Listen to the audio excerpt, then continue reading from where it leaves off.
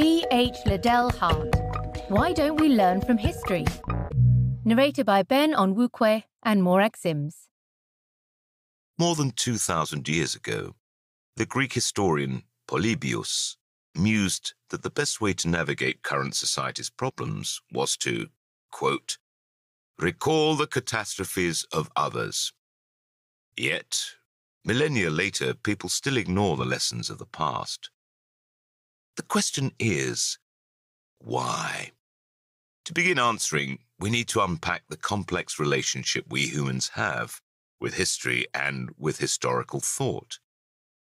These blinks draw on the succinct musings of military historian B. H. Liddell Hart to examine how we all use and misuse our knowledge about historical events.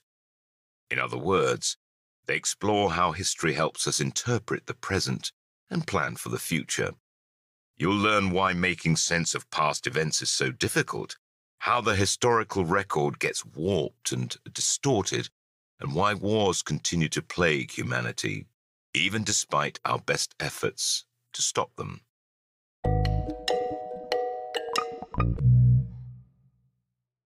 Blink 1 of 6. When you're able to learn from history, you can literally change the world.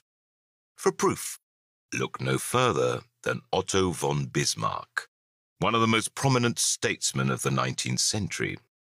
In a few short decades, he accomplished something that seemed impossible. His shrewd diplomacy and decisive military action united dozens of feuding principalities into one vast German empire. So, how did Bismarck develop political skills and battlefield confidence? Well, the man himself used to say that his expertise had not come about by chance, nor was it based on natural talent.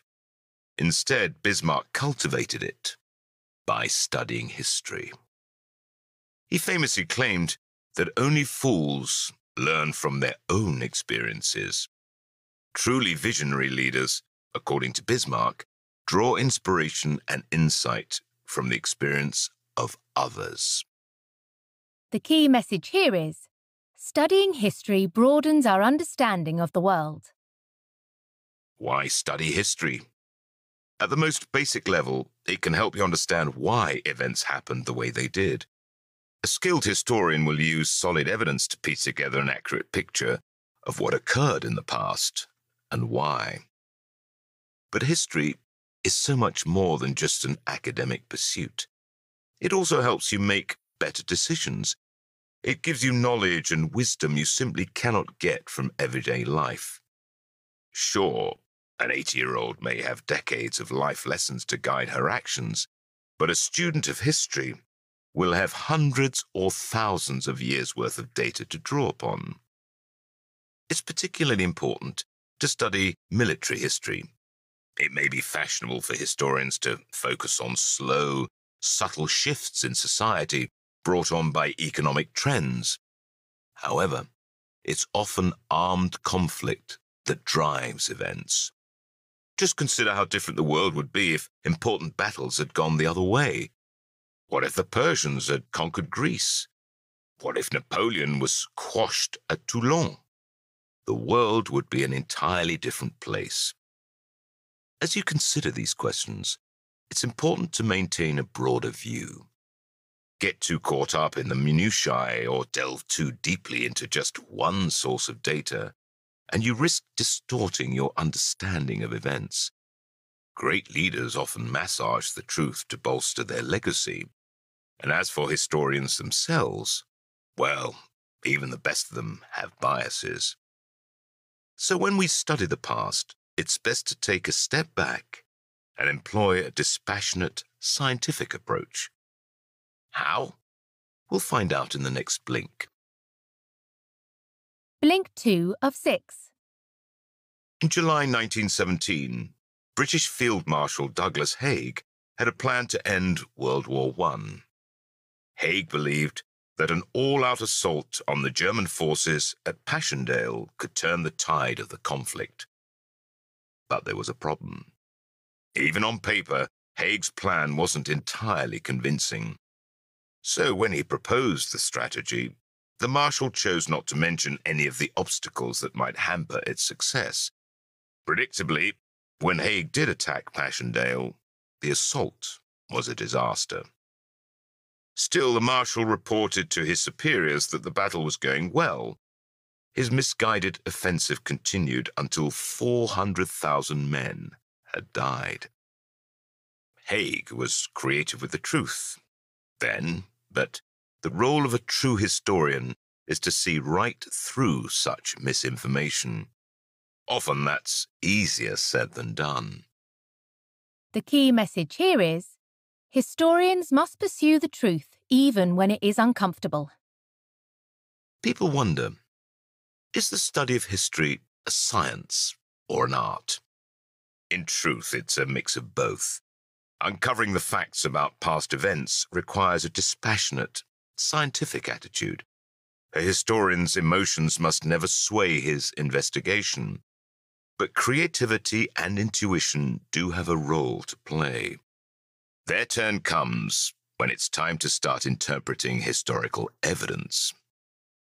Consider the problem posed by official documentation, such as government reports or military archives. These are what historians call primary sources. Such papers are meant to present objective facts. But they can be rife with inaccuracies or even outright lies. A good historian will have the tools he needs to suss out such defects.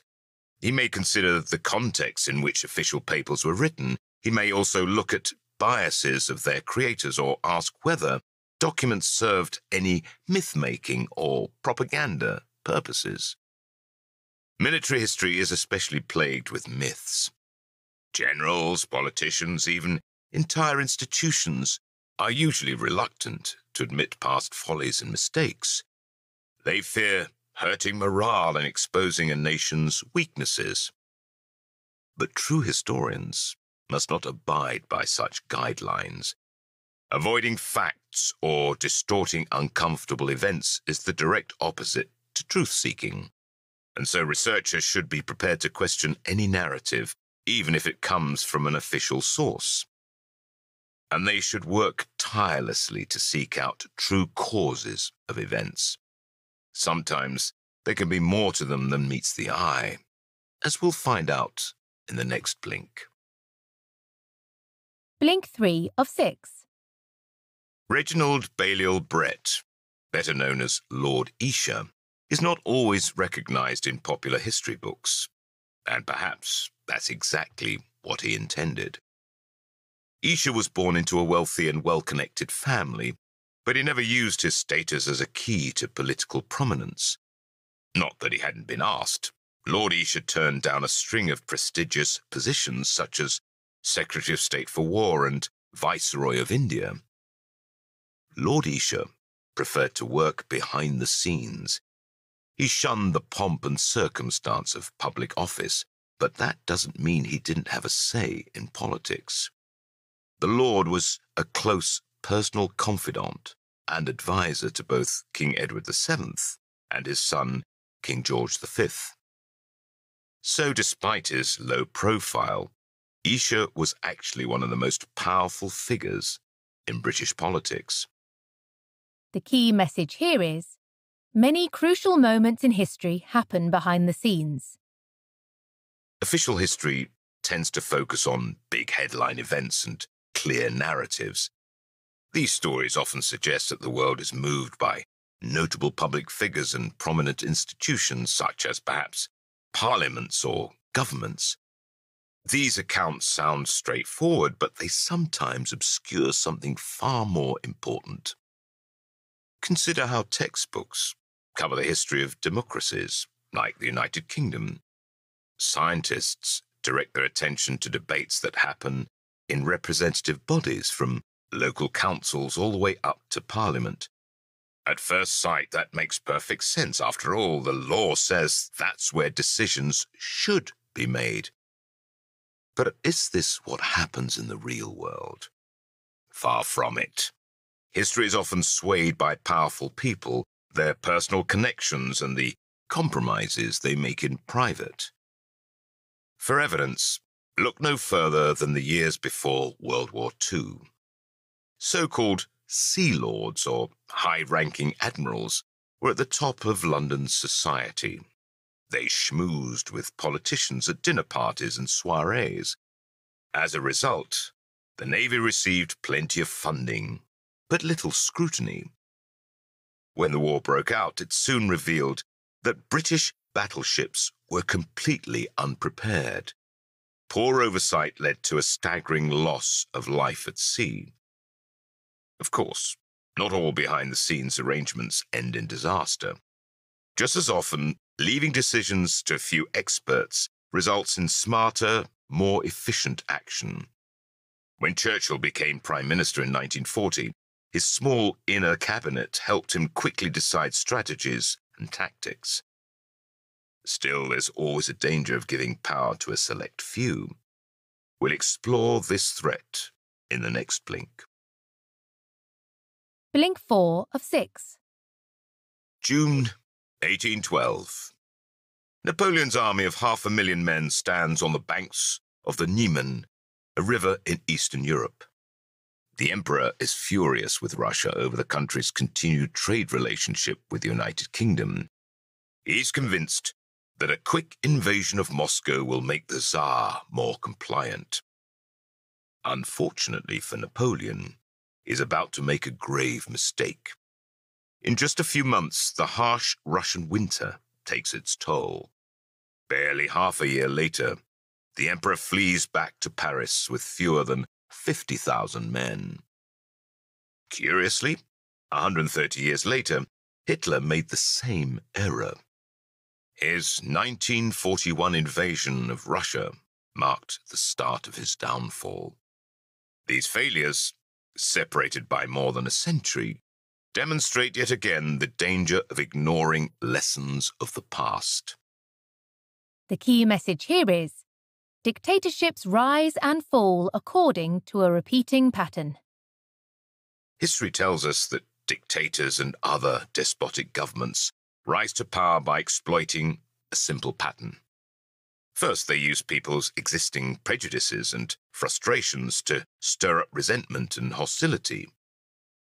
Then, future dictators acknowledge the widespread discontent and blame it on the existing regime. They offer alternative solutions which can sound simple but quite often are entirely unrealistic. And finally, dictators seize control with a false promise of better days to come.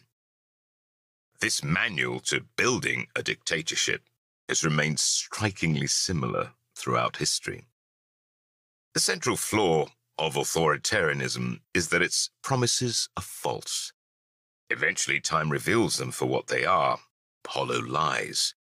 While a brainwashed population may briefly work together in a patriotic fervor, eventually, citizens will realize that their efforts are only serving the elite. Their resolve will erode, and the dictatorship will crumble from within. Many governments will try to shore up support by enacting conscription, forcing citizens into the military against their will. But history shows that this strategy is also doomed to fail. People only give their all when they choose to. So why do democracies turn towards conscription in times of peace? And why does the author think it's so disturbing? Some politicians advocate the need for a large standing army to deter foreign invasion.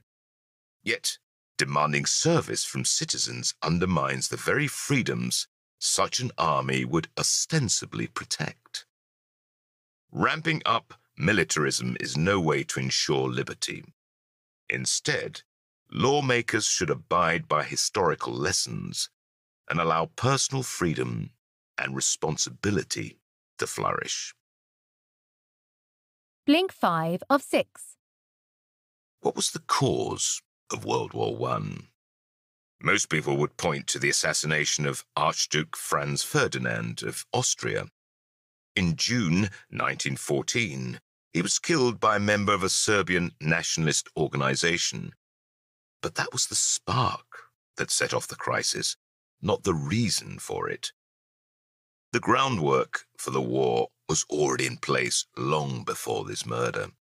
The conflict's real cause was a dense network of human folly, vanity, competitiveness, misguided pride, and sloppy logic. Many historians attribute the Great War to a complex mix of economic factors. It was, they say, the economy that created alliances of rival nations. But this analysis alone is a bit sterile and impersonal. A more accurate narrative would include the people who ruled across Europe at the time, with their foibles and peculiarities. The key message here is, war is an avoidable outcome of humanity's moral failings. The Archduke's assassination did not automatically require military action, but that's where personalities come in. Leaders of Austria were more concerned with appearances than with any long-term strategy. They did not want to seem weak, so they declared war on Serbia right away, and they also brought the Germans along for the ride.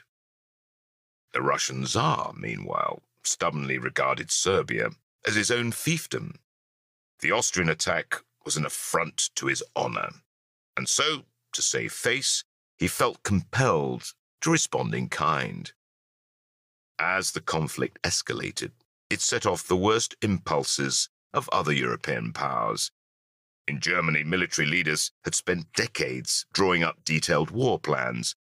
Their strategy for defeating Russia called for simultaneously attacking France. Rather than reassess the situation with a clear head, German generals stuck to their predetermined strategy and declared war on both fronts. This was an obvious military blunder. And so, bit by bit, the conflict escalated. The Great War rumbled on, fueled by very human flaws. The real tragedy is that the war could have ended much earlier than it did. Rival governments had plenty of opportunities to seek out peace, but leaders of all warring nations remained committed to a decisive, glorious victory. And so, millions of lives were lost, all because of a very human thirst for a trophy that never arrived. But can we prevent war altogether? We'll find out in the next Blink. Blink 6 of 6.